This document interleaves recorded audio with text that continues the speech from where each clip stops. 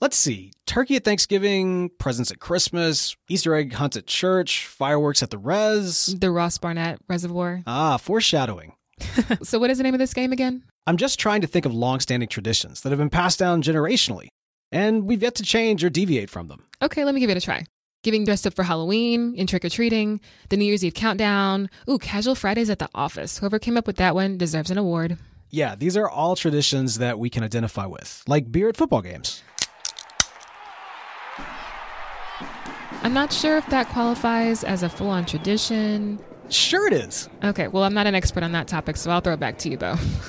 Since we're on the subject of football, and of course, this is red flag after all, it was also a tradition to fly the rebel flag, commonly the Confederate flag, at Ole Miss football games. Damn right! I'm down and got somebody who the hell are we? Hey, flip, flip, flip, flip, Ole Miss, my damn. Yeah, but in my opinion, that doesn't quite compare with presents at Christmas.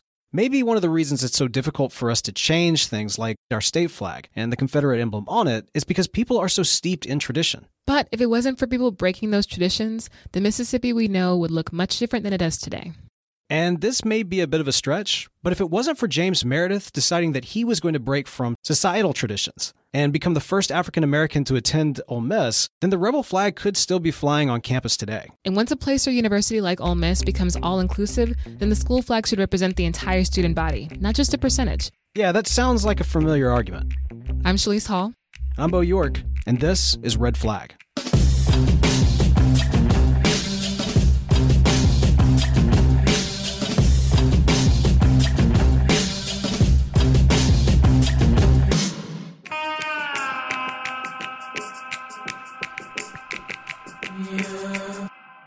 So you mentioned civil rights activist James Meredith. I read that he and his brother were once riding on a train from Chicago to Mississippi when the train stopped in Memphis. Meredith was then ordered to give up his seat to a white passenger and spent the remainder of the train ride standing up. After that incident, he decided to dedicate his whole life to making sure that African Americans were treated equally. James Meredith and his story is a prime example of what change can do to tear away the constructs of racism. There's usually a rebel, no pun intended, who makes a stand and goes against the grain. It's not always popular, and it can be a lonely existence, I'm sure, but well worth the sacrifice. Well worth it indeed.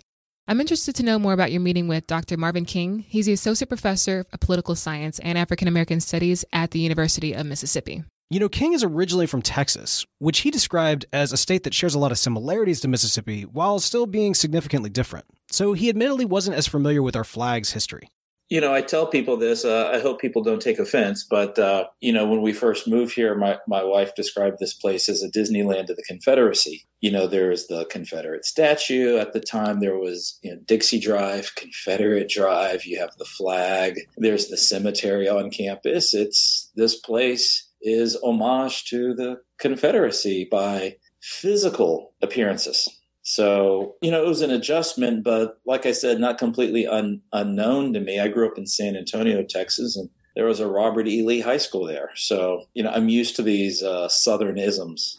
Man, that is spot on. The Disneyland of the Confederacy. If that's an amusement park, Bo, I would definitely not want to visit.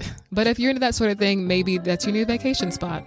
Yeah, can you imagine coming up with the names? You'd have the Dixie Drop or the Robert E. Wee. No. So tell me, what did King have to say about the university's connection to the Confederacy and its iconography?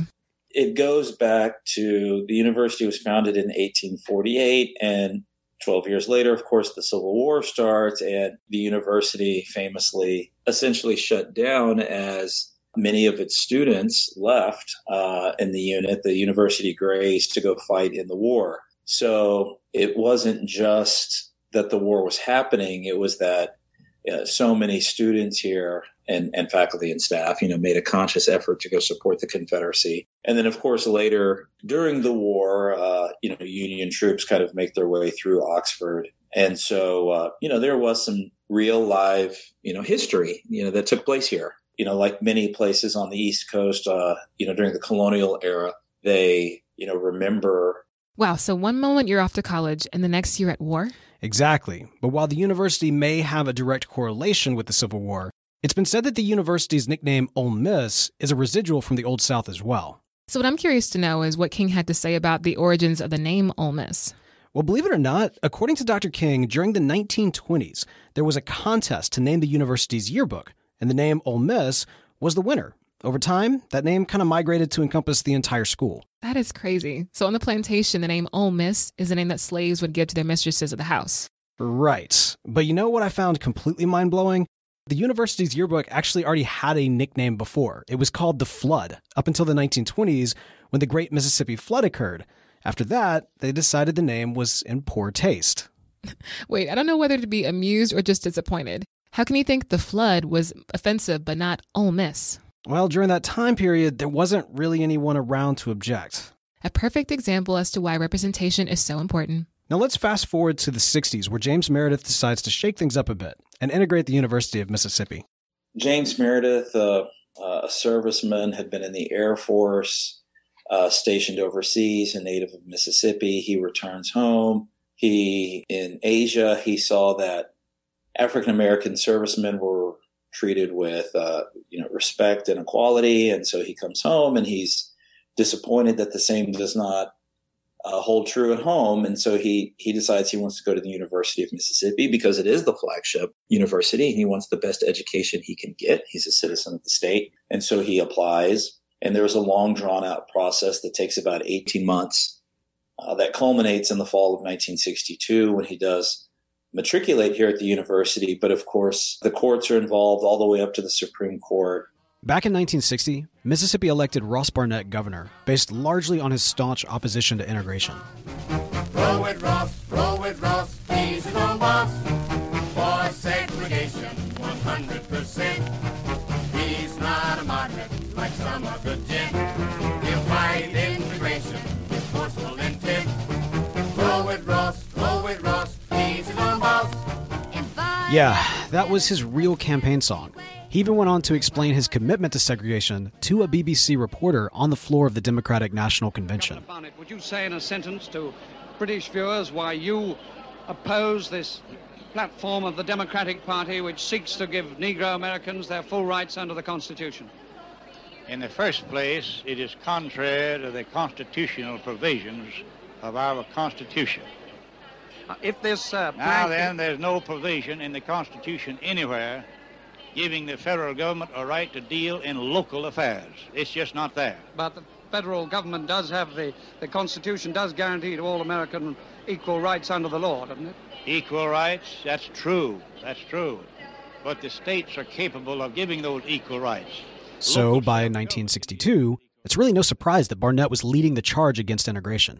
The Governor Ross Barnett at the time, leads basically a rally at a University of Mississippi football game. This was back when the university still played a lot of its games in Jackson. And he was down there in Jackson. I think Ole Miss was playing Kentucky.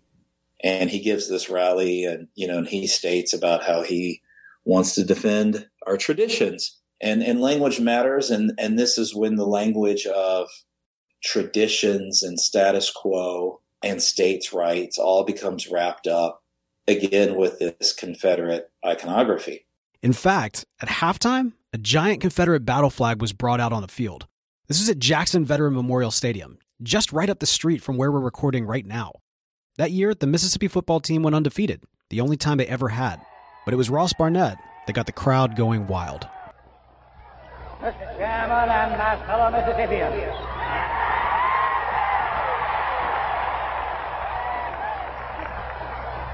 I love Mississippi. I love her people. Our customs.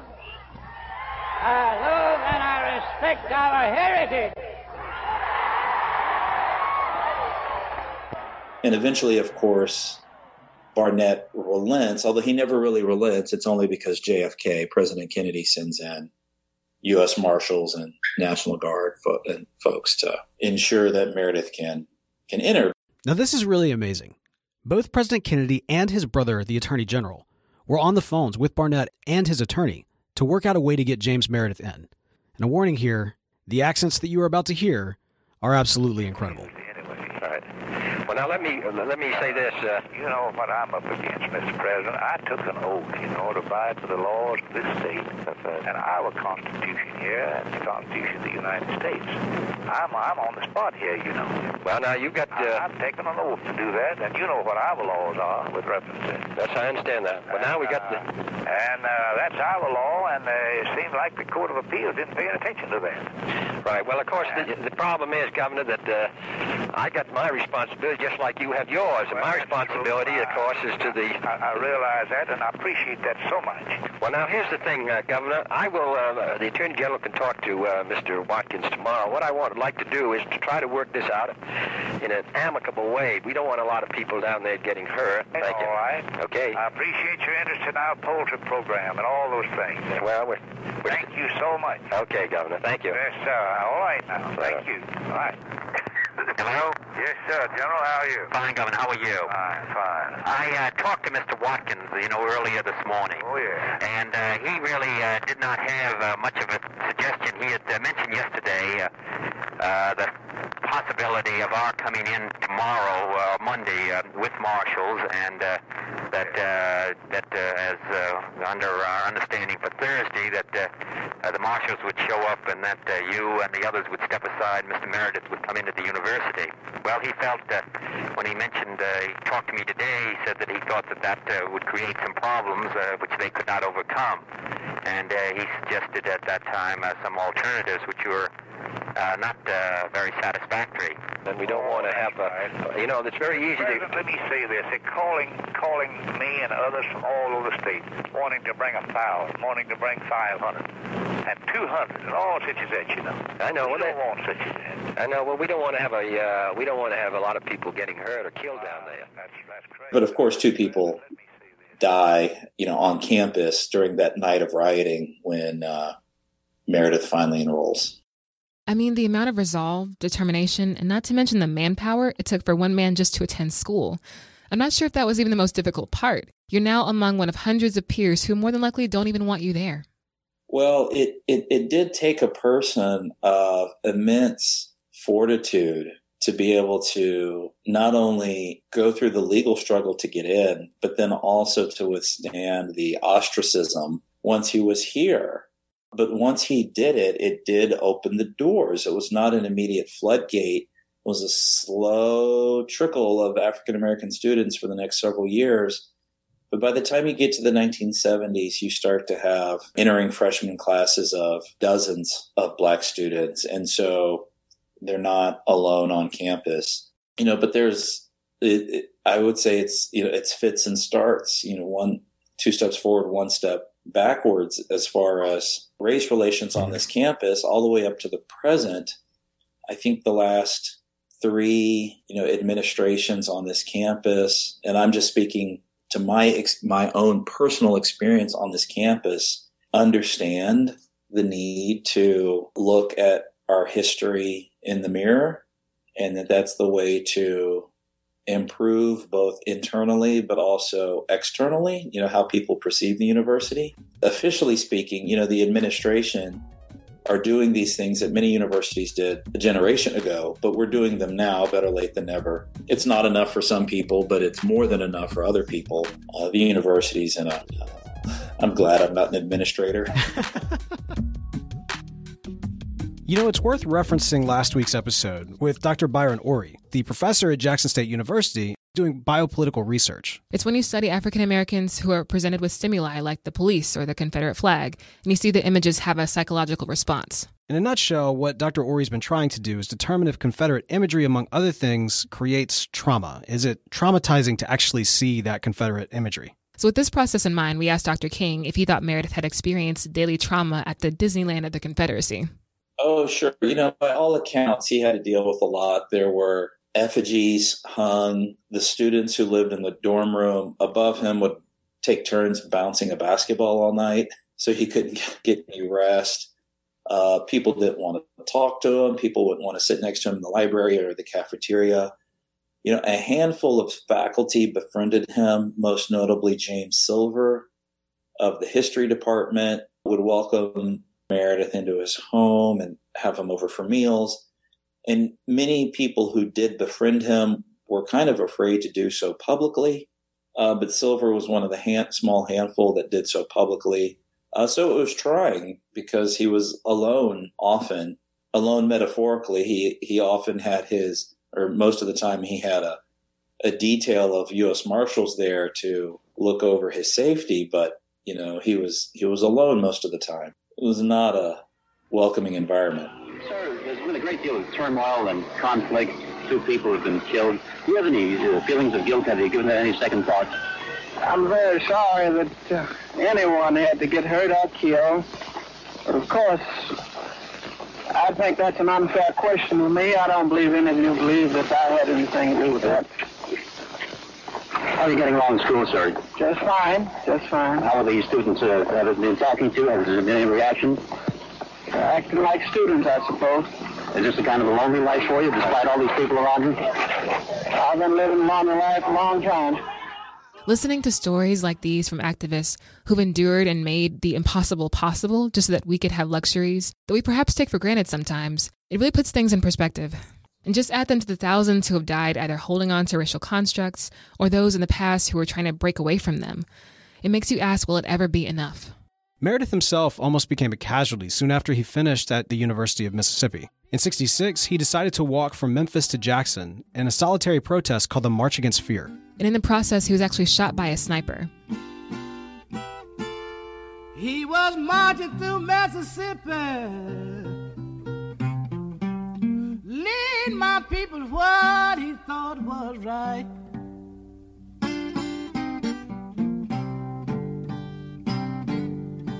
The last I heard of my boy James Meredith, some evil man tried to take his life. Later on, civil rights activists like Martin Luther King and Floyd McKissick and Stokely Carmichael continued the march in Meredith's name until he could rejoin them. Imagine each day that Meredith walked onto the campus at the University of Mississippi, Ole Miss, that Confederate battle flag was waving. And although it took them a minute, and by a minute I mean years, the university seemed to understand that while the flag plays a significant role in history, it alienates people and celebrates a past that we should not be so proud of. Dr. King made a rather poignant statement when speaking of the former University of Mississippi Chancellor Robert C. Kyatt, and I believe we should view the state of Mississippi through a similar lens.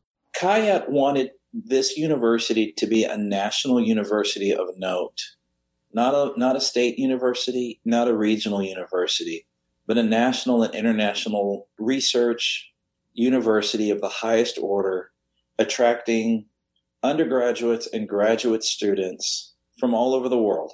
And you have to be an open, inclusive, hospitable place. And if you're going to get the best faculty, if you're going to get the best coaches, if you're going to get the best students, we were opening up an honors college and the Croft Institute.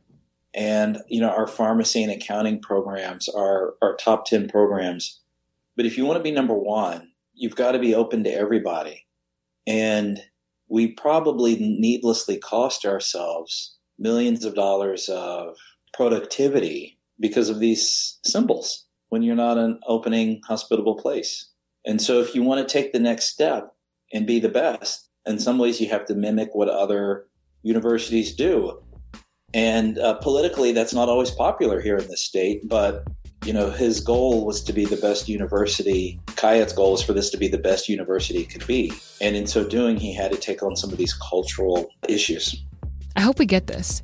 If Mississippi is going to maximize its potential, compete with surrounding areas, and be a substantial national and global contender in education and commerce, to be the best version of itself, and to attract major businesses that can help our state and people grow socially, culturally, and economically, and retain and attract our biggest and brightest asset, which are the people who are here, then we must have and promote a healthy environment of inclusivity and acceptance, not one that almost always appears to be divided by racial turmoil.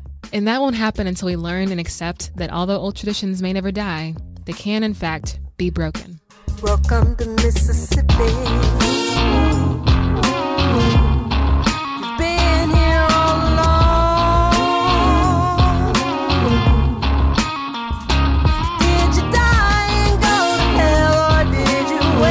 From that spell, or did you need me to remind you with this song?